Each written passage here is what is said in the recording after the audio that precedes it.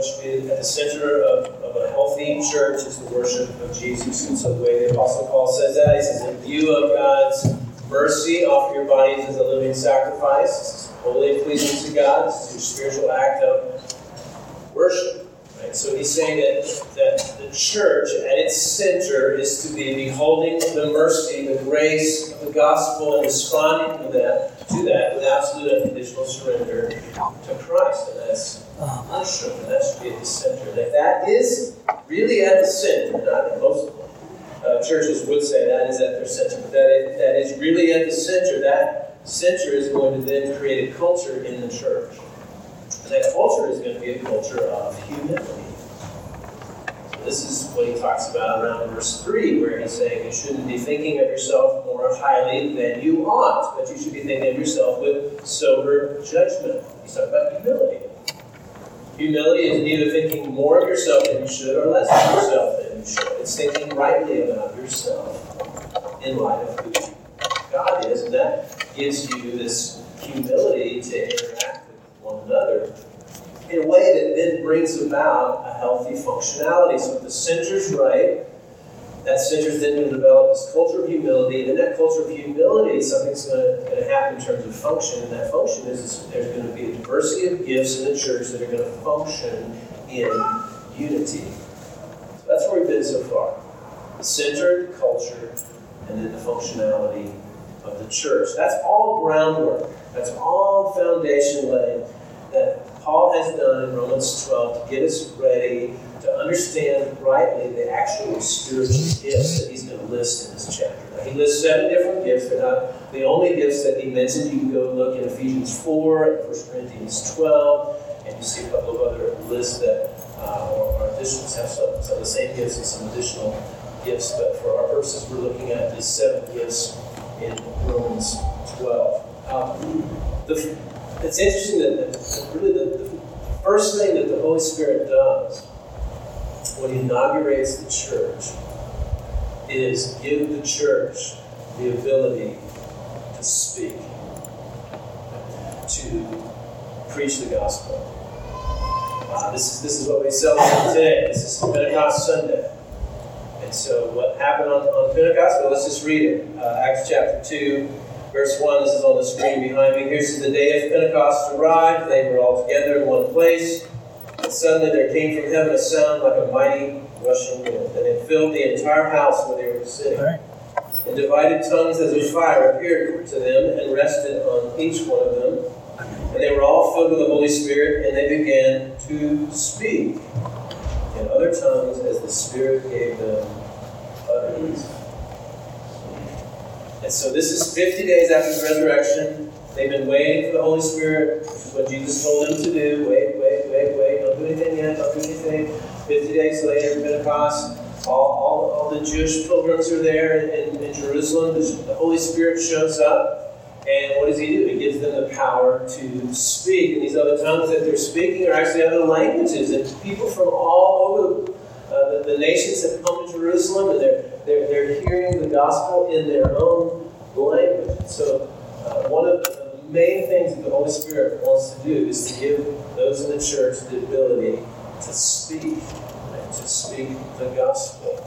That's the first thing that he gives them the power to do. So what is prophecy? This is the gift that we're going to look at today. When you hear that word, you may have different reactions to it. If you're a Christian, you may start thinking, Old Testament prophet, like Isaiah or Jeremiah or Ezekiel. Or if you've been in some different church settings, there may have been a lot of talk about prophecy and people giving words from God and different things like that. If you're not a Christian, you might think, is that like a fortune teller? Is that Nostradamus? Like prophecy? What is that? So I think it would be helpful for us to take a brief look at prophecy in the Old Testament, because it does inform the way we understand prophecy in the New Testament, but it is different to some degree. But let's take a look at Old Testament prophecy, and then we'll take a look at New Testament prophecy. So Old Testament prophets were speaking the very words of God. That's important for you to understand. The Old Testament prophets were speaking the very words of God. Here's a couple of examples. where we draw it from in the Bible to Moses in Exodus 4:12. God says this to Moses, "Now therefore go, I will be with your mouth and teach you what you shall speak." Moses, that we understand, wrote the first 5 books of the Old Testament. Like God was giving him the ability to speak the very words of God. Another just example, I mean, we can pull out hundreds of examples like this, but here's one, the call of Jeremiah. He's a young man. He's being called to be a prophet of God. This is what God says to him in Jeremiah 1:9. "The Lord put out his hand, he touched my mouth, and the Lord said to me, Behold, I have put my words in your mouth." Same kind of idea. The prophets of the Old Testament are speaking the very words of God. Wayne Grudem is a professor and writer. He says this: "The Old Testament prophets claimed repeatedly that their very words were words which God had given them to deliver." The New Testament also attests to this. When it talks about the Old Testament, it talks about the Old Testament being the very words of God, even Jesus himself. I found this this week. I've read this passage so many times, and this did not dawn on me until I was actually reading Grudem's book on prophecy. And Jesus in Matthew 19 is fielding some questions about marriage and divorce. And he answers them out of Genesis 1 and 2 when he's answering these questions about divorce and marriage. And he says, "Have you not read that he who created them from the beginning made them male and female, and said, Therefore a man shall leave his father and his mother and hold fast to his wife, and the two shall become one flesh." Now what Jesus is doing there, he's combining some passages from Genesis 1 and Genesis 2, and he's answering these questions about marriage and divorce. But what's interesting, he says that the one who made them said, and then he says, "Therefore a man shall leave his mother." When you go back to Genesis 2, and it's not like a direct quote from God. It's not like, "And God said, therefore a man leave his mother." It is Scripture. Like it's just the writer writing some commentary about what has just happened in Genesis 2. It says, "Therefore a man shall leave his mother." And so Jesus is saying those words are the words of God. Genesis 2 and 3 and 4 and Exodus and Leviticus and Numbers and Deuteronomy and on and on and on. These are the words of God. New Testament writers attest to this as well. 2 Peter 1:21 says, "For no prophecy was ever produced by the will of man, but men spoke from God as they were carried along by the Holy Spirit." Same kind of idea. He's talking about the Old Testament, and he's saying this is not just something they made up, it's something that God gave them the words to speak and eventually to write. Now, when you get to the New Testament, you don't have prophets going around writing new Bible books. What you have are apostles. Now, apostles, literally that word means sent, like a messenger. And so they're sort of the New Testament version of the Old Testament prophet, except the name is changed, and it's changed for a purpose. While the Old Testament prophet is speaking to the nation of Israel for the most part, the New Testament apostle is getting the gospel to the nations. I mean, we see this again, Pentecost Sunday, right? Like you look at the very beginning of the church, and the Holy Spirit shows up, and what happens? He starts speaking other languages, and other nations start getting to hear the gospel. And so now these who've been given the task to write, to speak the very words of God are now called apostles. And they were the original 12 that were followers of Jesus. Jesus explains to them that is indeed going to be their role. John 14:26, he's explaining to them how this is going to work. He says, "The Helper, the Holy Spirit, whom the Father will send in my name, he will teach you all things and bring to your remembrance all that I have said to you." Was Jesus just coaching them up, getting them ready? Okay. He's going to die, he's going to be buried, he's going to raise, he's going to ascend, the Holy Spirit's going to come at Pentecost, and they're going to be able to speak the words of God. It's going to be given to them through the Holy Spirit. Peter definitely understood that to be true. He writes in his book, 2 Peter, chapter 3, "This is now the second letter that I'm writing to you, beloved. In both of them I am stirring up your sincere mind by way of reminder that you should remember the predictions of the holy prophets and the commandments of the Lord and Savior through your apostles." See what he did there? He put together this prophets category and the apostles category. And he's saying these are the ones who are speaking the very words of God. The Apostle Paul understood this to be true about his writing. Galatians 1, he says, "For I would have you know, brothers, that the gospel that was preached by me is not man's gospel. For I did not receive it from any man, nor was I taught it, but I received it through a revelation of Jesus Christ." So the Apostle Paul letting us know that he has been tasked with speaking the very words of God, the gospel. Paul goes on in Ephesians to let us know that this is the foundation of the church, these apostles and prophets. So Ephesians 2:19, "So then you are no longer strangers and aliens, but you are fellow citizens with the saints and members of the household of God, built on the foundation of the apostles and prophets, Christ Jesus himself being the cornerstone." So he's helping the church understand, okay, this is who you are. You're like a building. You're like a household. That sound familiar? Mercy House? Okay. And what are you built on? You're built on this foundation of what? The prophets and the apostles. He's talking about Old Testament. He's talking about New Testament. And he's saying the cornerstone, the most important part of that foundation is what? Or more specifically, who? It's Jesus Christ. And so he's letting us know that the Old Testament prophets and the New Testament apostles are testifying to Jesus Christ. And so this is the foundation upon which the church is built. Now, working out of which of those books is in what we call our canon, which canon just means rule. It's sort of the norm of whether a book is in or whether a book is out. It's a fairly organic process. Especially the New Testament, where the apostles are thinking, we're going to be around for a few months, maybe a year or two, and then Jesus is going to come back, we're going to wrap this thing up, and we're going to head out. Right? We're going to head to heaven.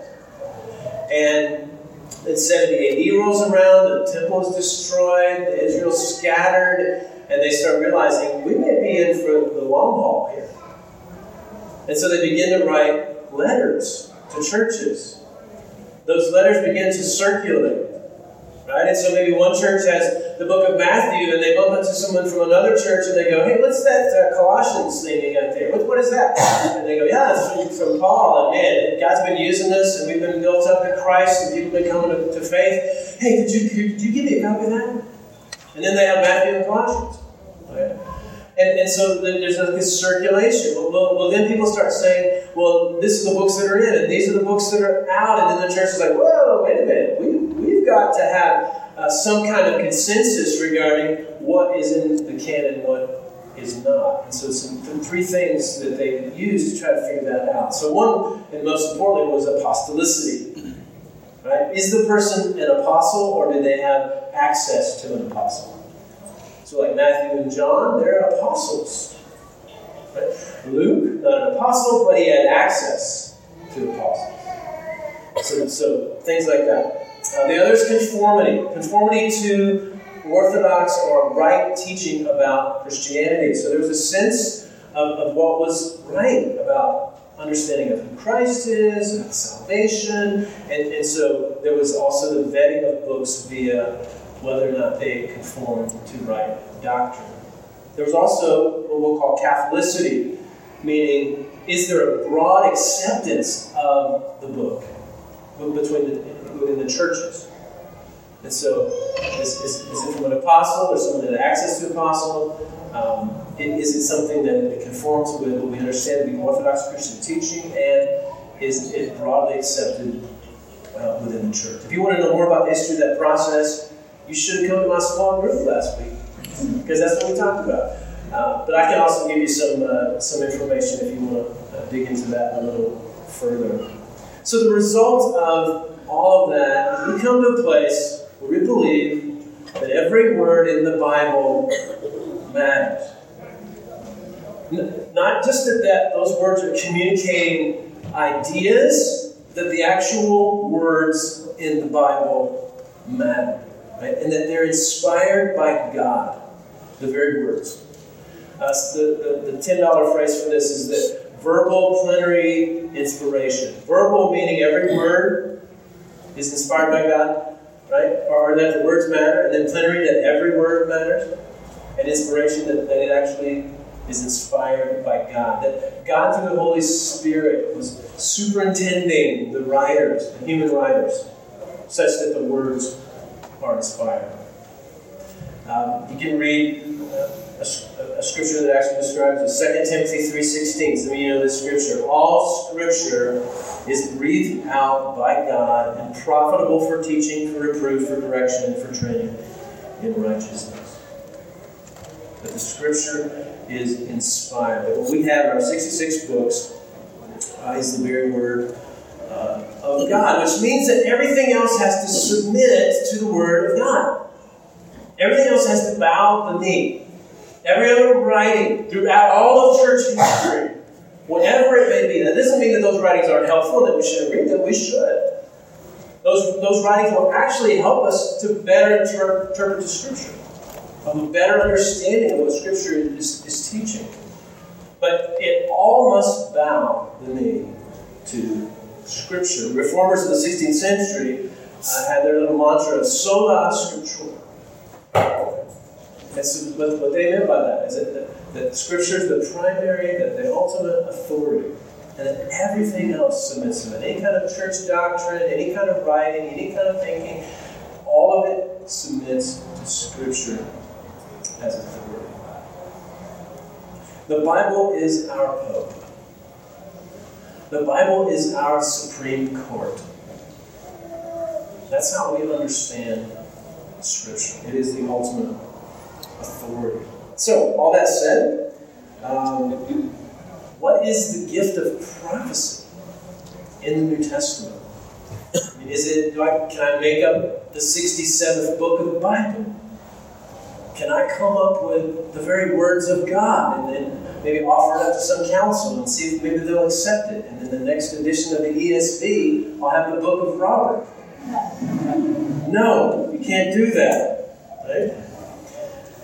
Even in the first century, there was a distinguishing between those that were speaking the very words of God and contributing the very books that became our New Testament, and those that were little p prophets in the local church. The Apostle Paul, when he's writing to the Corinthians, which was an incredibly messy church, having all kinds of problems, and part of that was that they were struggling with those that were saying they had to give the prophecy, and those that said they had to give the tongue speaking, and they were drawing attention to themselves. In fact, Paul tells them that they're like a clanging gong, it's like just drawing attention to yourself. And so he's trying to coach them up in how to appropriately exercise their gifts. And so he says this in 1 Corinthians 14:37 to the prophets. He says, if anyone thinks that he is a prophet or spiritual, he should acknowledge that the things I am writing to you are a command of the Lord. And if anyone does not recognize this, he is not recognized. Now you might think, that sounds arrogant. Paul, who do you think you are? He thinks he's an apostle. And he is. He is. He understands. And he's been given this call by God to write the very words of God. And so if the little p prophets there in the local church in Corinth are saying, oh, Paul doesn't know what he's talking about, he's like, don't listen to them. They're not from God. They're not submitting to Scripture. They're not approaching Scripture as the ultimate authority. So it's different in some ways, and it's the same. So it is communicating from God to the church at some level. The prophet is still being used as a mouthpiece of sorts from God to the church. But the prophet in the New Testament is using merely human words to communicate thoughts that God has brought to mind. I'll say that again. I stole this from Wayne Grudem's book on prophecy. Using merely human words to communicate thoughts that God has indeed brought to mind. I mean, this is what you're trusting is happening right now. Right? That God has been working in my brain. It'd be scary for you, but He's been working in my brain this week.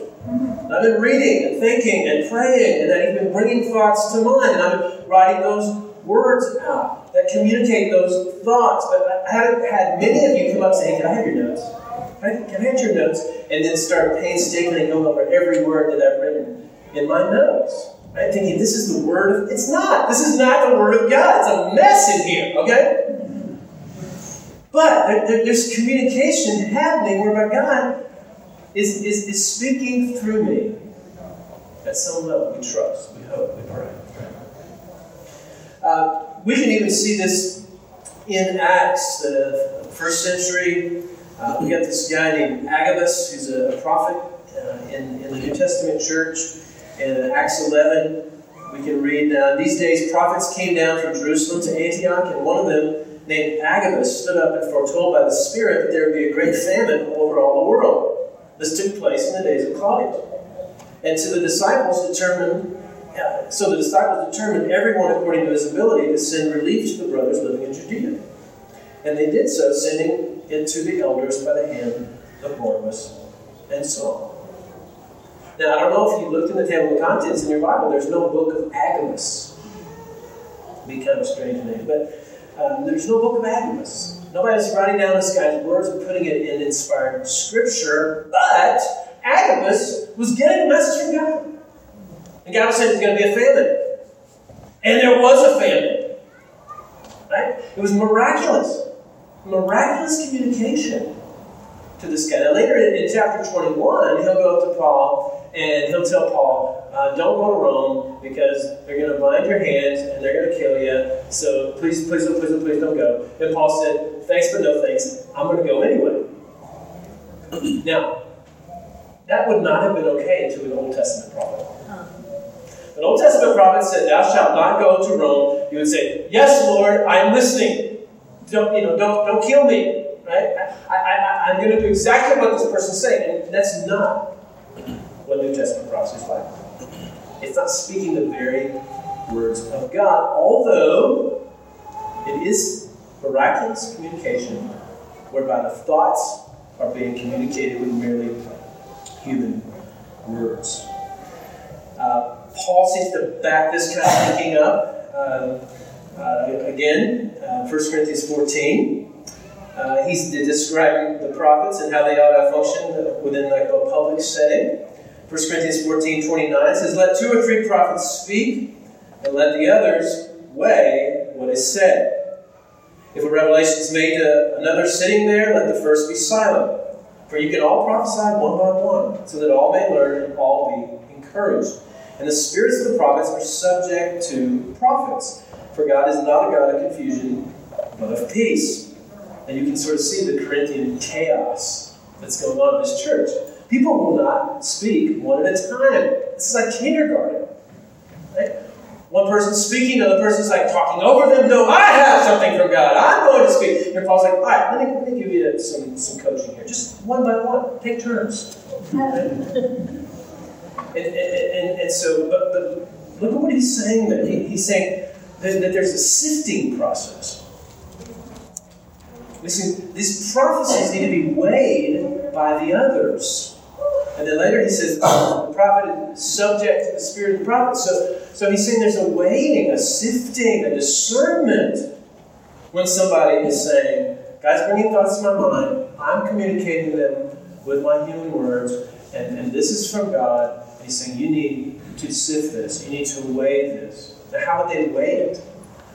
Weigh it against Scripture. Weigh it against Scripture. So if someone is saying, God's speaking to me, and I'm going to share this with you as an individual, or as a group, or as a church, and it's against Scripture, we can just dismiss it out of hand. Like, no, it's not from God. It's not from God. That's the sifting, that's the weighing, that's the discernment. There's also just a prayerful discernment going on. Right? And the idea is that the whole congregation, I think when he says the others, let the others weigh. I think he's saying, let the congregation weigh what's being said, sifting and prayerfully discerning whether or not this is something that is from God. And I'm hoping this is what's happening right now. Right now. Right? That like I'm speaking to you from Scripture, and I'm making my case here, and you better go home and read your Bibles. You better be praying and thinking about this stuff and saying, yeah, that's right on, that's scriptural. Or, no, something's off there. I'm going to investigate that. I'm going to go further into that. And so that should be happening here. It should be happening in a small group Bible study. So I think, God's bringing thoughts to mind. Right? The small group leader has been preparing and praying, and they're supposed to be praying and working and reading, and God's bringing to mind how to lead that group and questions to ask and things to say. And then people that have done their prep work for that small group, they're coming together and they've got thoughts that God's placed on their minds, and you're speaking to one another, you're building each other. That's prophecy. That's prophecy. God's speaking in that time, but you're also waiting. You're discerning. You're not just accepting everything just blindly. You're thinking, is this scriptural? Is this from the Lord? Does this fit with what I know about the gospel? Right? This is what should be happening in a conversation with a fellow brother or sister in Christ. Right? You're sitting over coffee, the person's sharing an issue, a crisis, and you're like, doing your best to prayerfully think about what Scripture says about this and how you can deliver some truth in this moment, and they're considering what you're saying and they're thinking about it. Like this is this weighing, this is this sifting process. And Paul says everyone should be doing this. Everyone. The first verse in chapter 14 of 1 Corinthians says, "Pursue love and earnestly desire the spiritual gifts, especially that you may prophesy." Isn't that interesting? He's saying you should desire spiritual gifts because you love the body. You want to see the body built up. And then he says, especially prophesy. Right? Why is he saying that? Because he wants us to speak the gospel and to do so in a way that's timely, that is applying it to the very person's heart, the very moment where you're having that conversation. The only way you could ever do that is if God is bringing to mind the power of the Holy Spirit how to deliver that word to that person or to that group. And this is how people find out about Jesus. This is how people grow in Christ. Is when the gospel is being spoken, not just from the professional Christian up front on Sunday morning, but all the Christians, all week, every day. That God is bringing things to mind to speak so that the gospel can be proclaimed. One of the reasons that we study these gifts is not only so you can discern what your gifts are. It's like, oh, these are my gifts, and now I don't have to serve anymore because that's just not my gift. Now I'm an encourager, so that's all I do. No, that's not what we're driving at here. But it is helpful for you to know what your gifts are, but even more than that, to see the gifts as at least like a baseline how you function in the church. Because we all do all these gifts for the most part. So Paul's saying everyone at some level prophesies. Right? You speak the truth of the gospel in a way that's timed, it's appropriate, because God's Spirit is helping you do that as it brings thoughts to mind. But we're also called to serve. Everyone's called to serve at some level. Some have a unique gifting in that area, but everyone's called to serve. Everyone's called to teach at some level. Some have a unique gifting in that, but at some level, everyone's called to explain the truth of the gospel so that it's clear. That's teaching. Everyone's called to that. Everyone's called to exhort or encourage. Right? There's no Christian who's like, I saw my gift, so I don't encourage. Right? No, that's part of everyone's function in the body, although some have a greater giftedness in that area of encouragement. All are called to give. No one can say, I don't give. I'm not gifted in that. That's not my thing. Right? No, all Christians are called to give. Some have a unique giftedness in that of giving. All Christians are called to lead at some level. We're going to be leading out in some kind of capacity within the church. Now, some have a unique gifting in the area of leadership. And then all are called to show mercy. Right? You can't say, oh, that's not my gifting. So I'm not going to show compassion to that person because that's not really my thing. No. Everyone's called to show mercy. But some are uniquely gifted to show mercy. So this is, again, partly while we study these gifts, so we begin to better understand the behaviors that are going to help our church to function in a healthy way. And I think these seven gifts are incredibly helpful to understand how we function as a body. And so in doing that, in seeking to express all 7 of those gifts in Romans 12, which we'll be talking about each one of those as we go through the next few weeks, we want to express this gift of prophecy. And so what is that? So seeking the conscious contact, right, with God through prayer and His Word, such that you can speak the truth of the gospel in a timely way, in a way that penetrates wherever the situation is, wherever the person is, in that moment. Everyone should be seeking to do that. I mean, if you come to me and you're like, I'm struggling and I'm having a crisis and I need help and I don't know what to do, and you know what I'm going to be doing as you're telling me that? I'm going to be praying. Lord, I don't know what to tell this person. I don't know. I mean, I've got a few things. I've had a few conversations in my 30 years of shepherding people, but as far as what this person needs in this moment, at this time, I'm not sure. Lord, help me. Help me. And I'm trusting He's bringing things to mind. When there's nothing that He brings to mind, I'm like, you know what? I don't know. I'm going to have to pray about this. I'm going to have to maybe seek someone else out. Let me just pray for you. I don't know what to tell you. And so anybody can do that. Right? You can do that. I remember being in a Burning Man retreat. We were doing this small group exercise where we were learning how to hear a presenting problem and then speak the gospel in that problem. And so we went around the circle, and so everybody in the circle was like 25 years old, and I was like 45 years old at that time. And so, you know, the problems were presented, and people spoke into them, and then they get to me. And I shared a problem, an issue that I was facing, and it was like a 45-year-old problem. And these 25-year-olds are looking at me in absolute silence. And they're like, oh. And I said, are you guys praying? Are you praying? And they're like, oh. Like, let's just pray. Ask God to give you something to give me. So we prayed. And then one of them was like, well, I'm thinking this. I'm like, oh, that's helpful. Another one, hey, I think this. I think God is saying this. And it was awesome. It was good stuff. And it was just one of those moments where we're reminded that God's Holy Spirit He's all present, He's all knowing, He's residing in us no matter if we're 19 or we're 75. He's there and He can speak. And He can guide us as we seek to come up with words that are appropriate in that moment. This is what we're talking about. This is what we're talking about.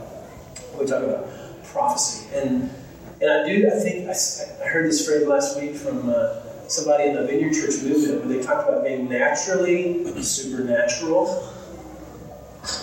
That's what we're talking about here.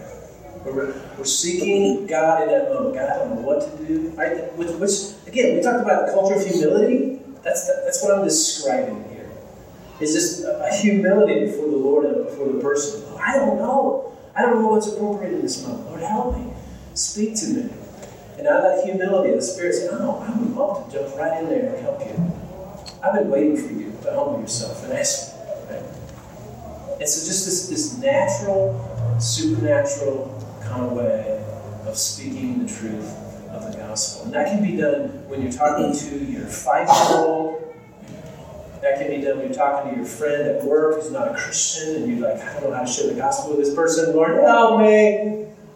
Or you're talking to your friend who's a fellow brother or sister in Christ. And they're pouring their lives out to you, their heart out to you, and you start to think, oh my goodness, I got to get the pastor. I don't know how to do this. No, don't do that first. Like, ask the Lord. Like, what is it? What can I say here?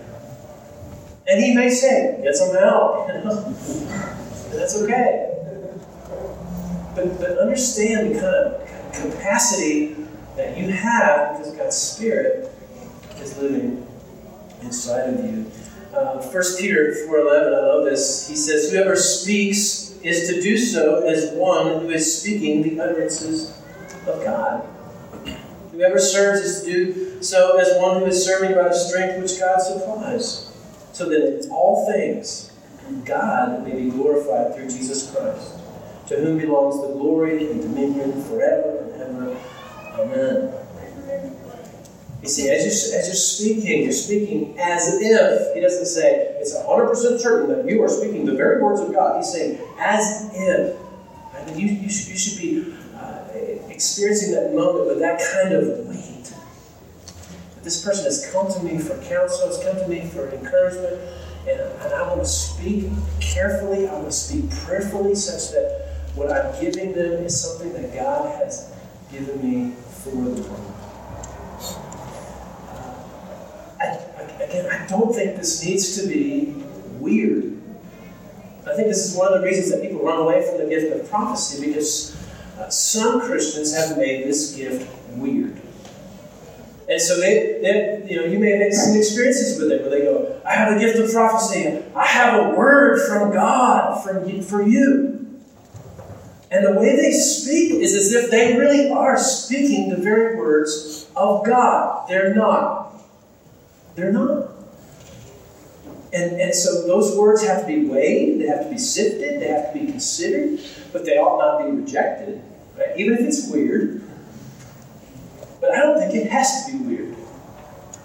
I think it can be part of the day in, day out life in the local church. And again, it's something that's happening in a sermon, it's something that's happening in a small group discussion, it's something that's happening over coffee. As a friend is asking for help with a certain situation. And so this is, again, where it needs to come from a place of humility. Right? And so this humility is offering this up to be considered. And so those that are gifted more along these lines, those that I appreciate, those that I'm more willing to lean into and really listen to, are those that come to me saying, I think this is what the Lord is saying. I want to offer this up to you. And you need to pray about this. Right? That's the kind of humility that I think is helpful in these kinds of situations. And so as you're weighing it, again, you're asking yourself, first and foremost, is it biblical? Are they saying something that's not biblical? If they're not, then it's not from God. It's from another spirit.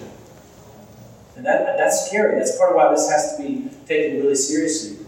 In a highly charged kind of spiritual environment where people can get in there that aren't necessarily filled with God's Spirit, but are being acted upon by other spirits, the demonic, they can get in there and they can start speaking spiritual language and doing spiritual stuff, and it can really wreak havoc.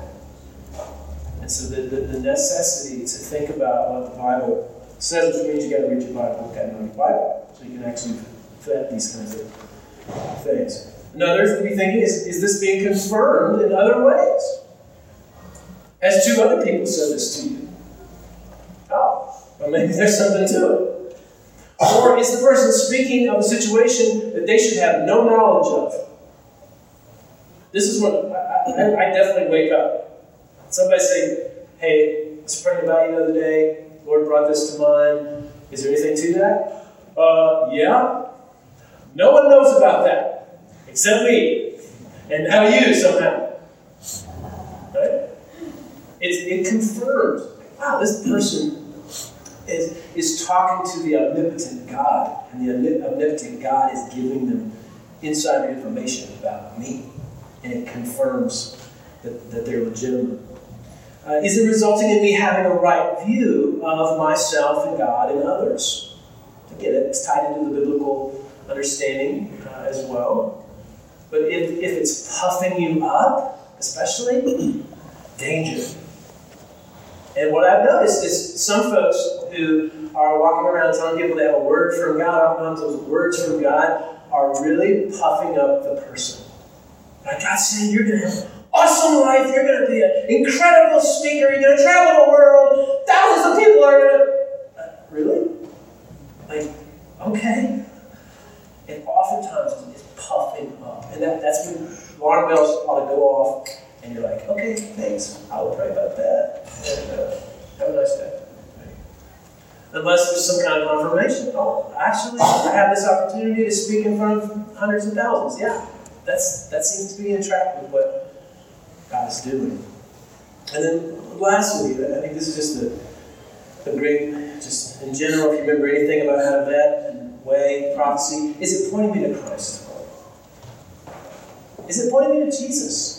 Is it making much of Jesus? Jesus tells us that the role of the Holy Spirit is to glorify Him. That means shed light on Jesus, point to Jesus, make much of Jesus. So if the person that's giving you the prophecy is not making much of Jesus, even if they're making much of the Holy Spirit, but nothing much of Jesus, something's wrong. You need to vet that. You need to weigh that. But if it's making much of Christ, the result is making much of the gospel, then that is a good sign that this is from God. So the gift of prophecy, I'm going to use this little phrase. It's one who is a timely truth teller. Timely truth teller. Sometimes those of the gift of teaching, which is also a verbal gift, are not necessarily they're not timely. Right? They're like, these are important doctrines that Christians need to learn, and we're going to start with this doctrine, and then we're going to teach this doctrine, we're going to teach this doctrine, and we're going to learn this book of the Bible, and we need teachers. We need them. But this is different. This is different than just delivering some truth that we all need. Kind of like, let's take our vitamins today, right? This is something that is timely. It is penetrating. Because not only are they speaking truth, but they have insight into the context that they're speaking truth in.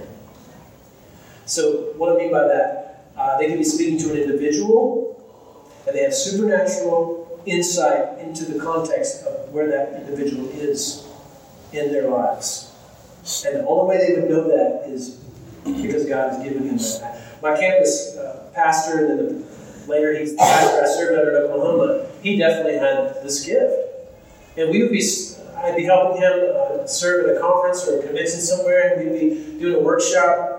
And we would be talking to students, and the student would be asking him some questions, and he'd be talking to them, and then he would say, you know what, I think this is what's going on. And he would just zero in on it. And I mean, the student was just like crying and going, oh, how'd you know that? And he's like, the Lord just gave it to me in this moment. But he could have insight into the context of that situation. They can also have insight in the context of a group or an institution, or even our own culture.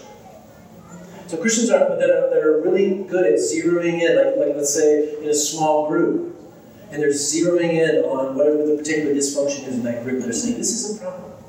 We need to deal with this. And maybe you're in a small group and you're like, oh, that person is driving me crazy. No, they're exercising a gift. And they're discerning the context of what's going on in that group, and they're speaking truth in a timely way into that context. And again, in our culture as well. I can understand our culture and then speak truth into the culture. So some of the folks maybe that you even read that just have a sense of what's going on in the culture, and they can speak to it in a real penetrating way. That truth that they speak is both bad news and good news. It's bad news and it's good news. The bad news is that people are sinners. And they're rooting that out, whether it's in the individual, or it's in the small group, or it's in the church, or it's in the culture. They have this unction to root out sin, to be the corrector in chief. And they can't help themselves oftentimes. God is saying, God to point it out. It's a gift. It's a gift, and it cleanses the church. It cleanses the individual. It cleanses our culture to speak truth in a timely way and to call out sin. It is indeed tough love. It's tough love. And it's desperately needed in the church. I remember having one who was very strong in the gift of prophecy on our staff for a good while. And every staff meeting, he was pointing out something wrong. And so it was either something wrong with me, or something wrong with the church, or something wrong with someone else. And it was correct. It was exhausting. And I would like start going into staff meeting wondering, oh my, what's going to happen today? And so it was definitely being used in a way that was not always helpful, but it was a gift. And there were some things I changed because he spoke into those things and said, I see this with clarity that I didn't see. So, but it has a bad news component to it. It also has a good news component to it. It has a vision for the future, God's preferred future, which is part of what drives them to correct, because they don't just see that they want to correct something, they want to usher in the preferred future that God has for the individual, for the church, for the small group, for the culture, whatever it is that they're speaking into. This is the Old Testament prophets as well, right? They always have bad news and good news. Bad news, you're seeing Israel, and there's going to be discipline, and the Syrians are going to come in and wipe you out. But God has a great plan for you, right? We're going to enter into a new season, and we're going to repent. We're going to move toward Him. It's going to be fruitfulness. The New Testament prophet functions much the same way. There's a corrector in chief, but they're also a vision caster. And they're saying, this is what God has in His preferred future. This is what He is calling us to. Notice that the prophet has a little footnote. So we're back to Romans 12, verse 6. It says, if prophecy according to the proportion of his faith. So he throws in a little footnote right next to that when he says prophecy. He doesn't do that for all the gifts, but he does it for this gift. And what he's saying, and really this is true of all gifts, is that these gifts are going to be as effective as the person using the gift is mature in Christ. So the measure of faith, the proportion of faith that they have is the measure of maturity that they have in Christ. How humble are they? How much have they come to the place where they depend on the grace of the gospel and the power of the Spirit to exercise their gift? That will determine how fruitful their gift is. And so he said they ought to be able to use their gift of prophecy according to that maturity, according to that proportion of faith. And I think he gives this warning because verbal gifts can be downright abusive, especially the prophet. And so they can just cut through a church like scorched earth, man. Just correcting and speaking truth and correcting and speaking truth to the point that when people see them walk into the back room there, they've got their coffee and they're like, okay, I'm going to go talk to someone else. I don't need to be corrected today. Right? And they lose the hearing. So what gets the gift at that point? If they no longer have a hearing for the truth that they are delivering. They will sometimes, their mouth will be way out in front of their actual life. They will lack holiness while calling others to holiness. Doesn't work. It doesn't work well. People don't want to hear that. I remember at a freshman in college, I was a college pastor when I was in Stillwater, Oklahoma, and this kid started coming to our college ministry, and he would literally come to my office every other day.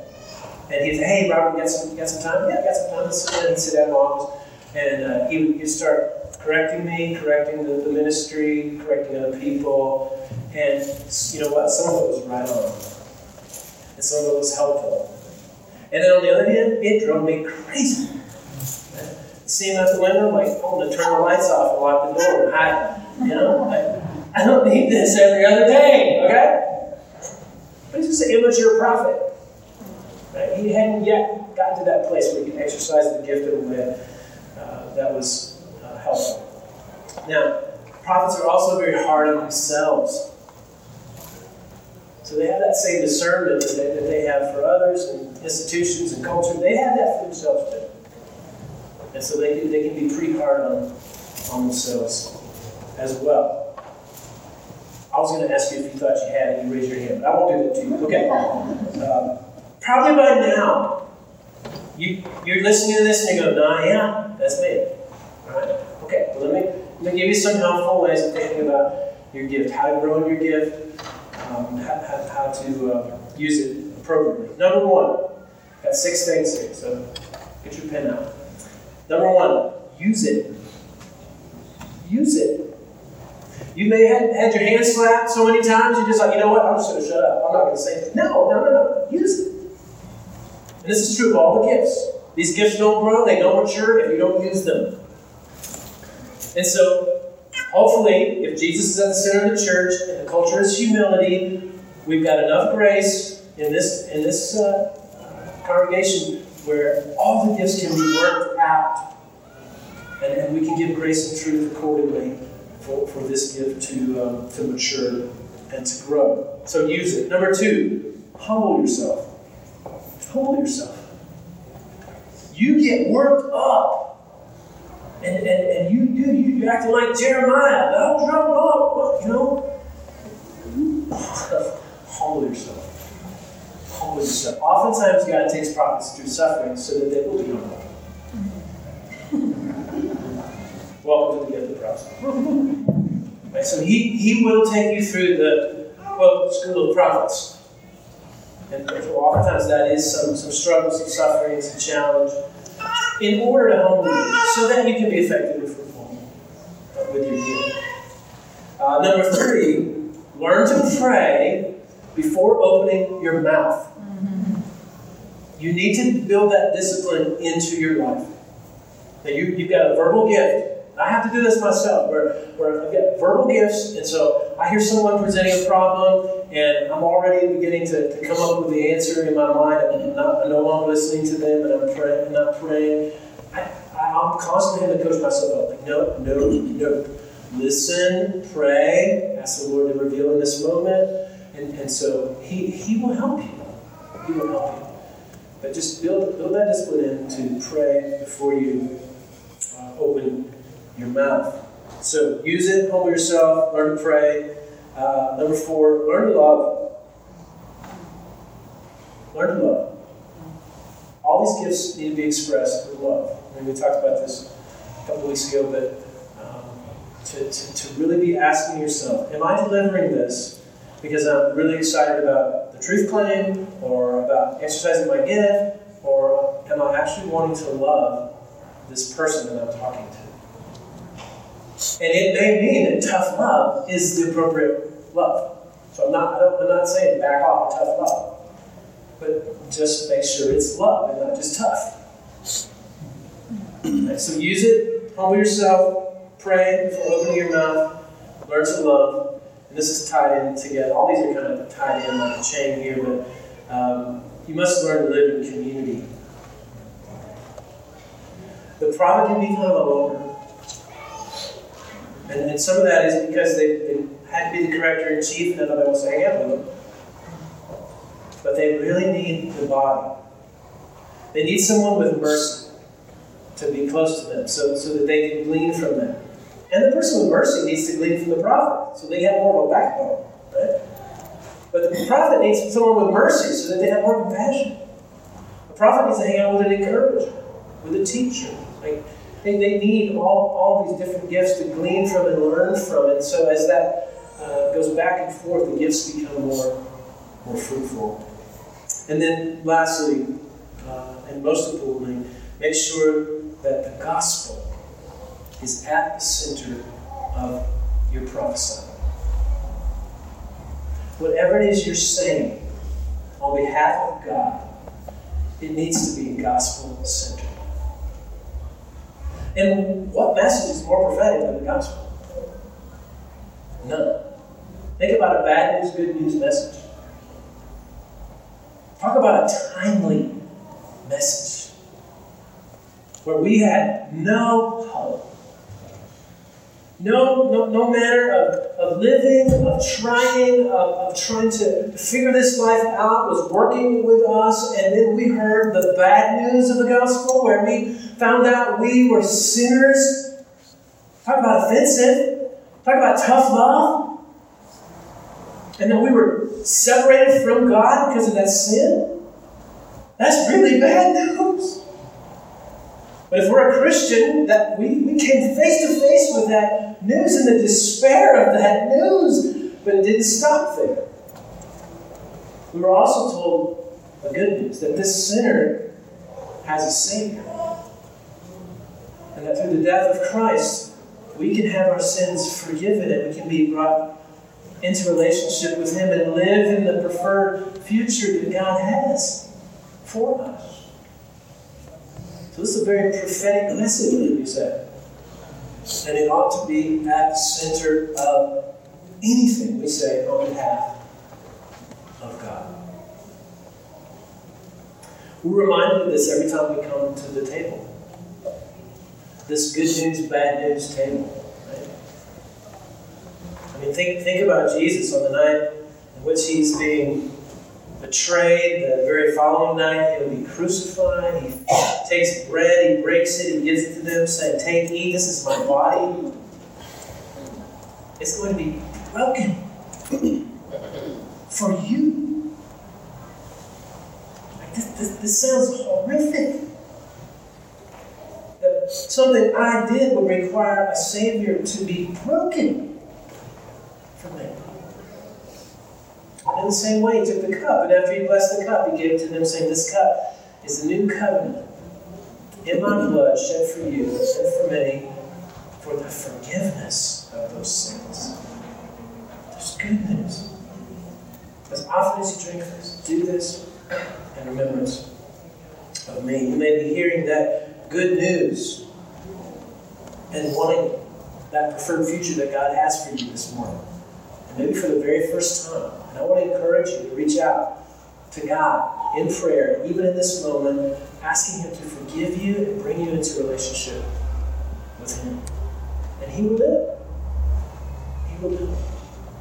For others of us, it's a reminder that God in His mercy has reached out to us to both give us the tough love of the reality of where we were as sinners separated from God, but also the good news that we can be forgiven and we can be brought back in relationship with Him, which also means brought into relationship with our brothers and sisters in Christ. And that part of what that means is that God is bringing to mind things that we need to say to our fellow brothers and sisters in Christ to build them up in faith. And those are biblically saturated, Holy Spirit guided kinds of things, and we're always going to be vetting and weighing and making sure that these things are of God, but this is so important for the building up of the body of Christ.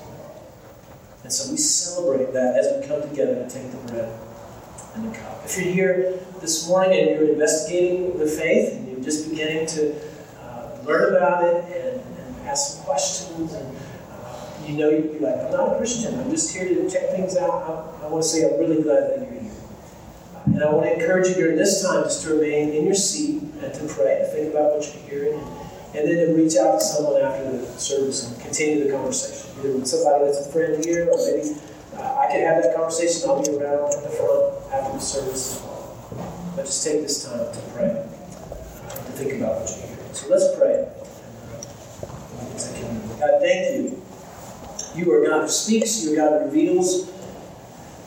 You have given us your word, so we don't have to guess who you are, but we can actually know you. And so we're grateful for that, and grateful that you're able to deliver your word, at least in a way of building up the church on a regular basis through your broken vessels here, Lord. myself included.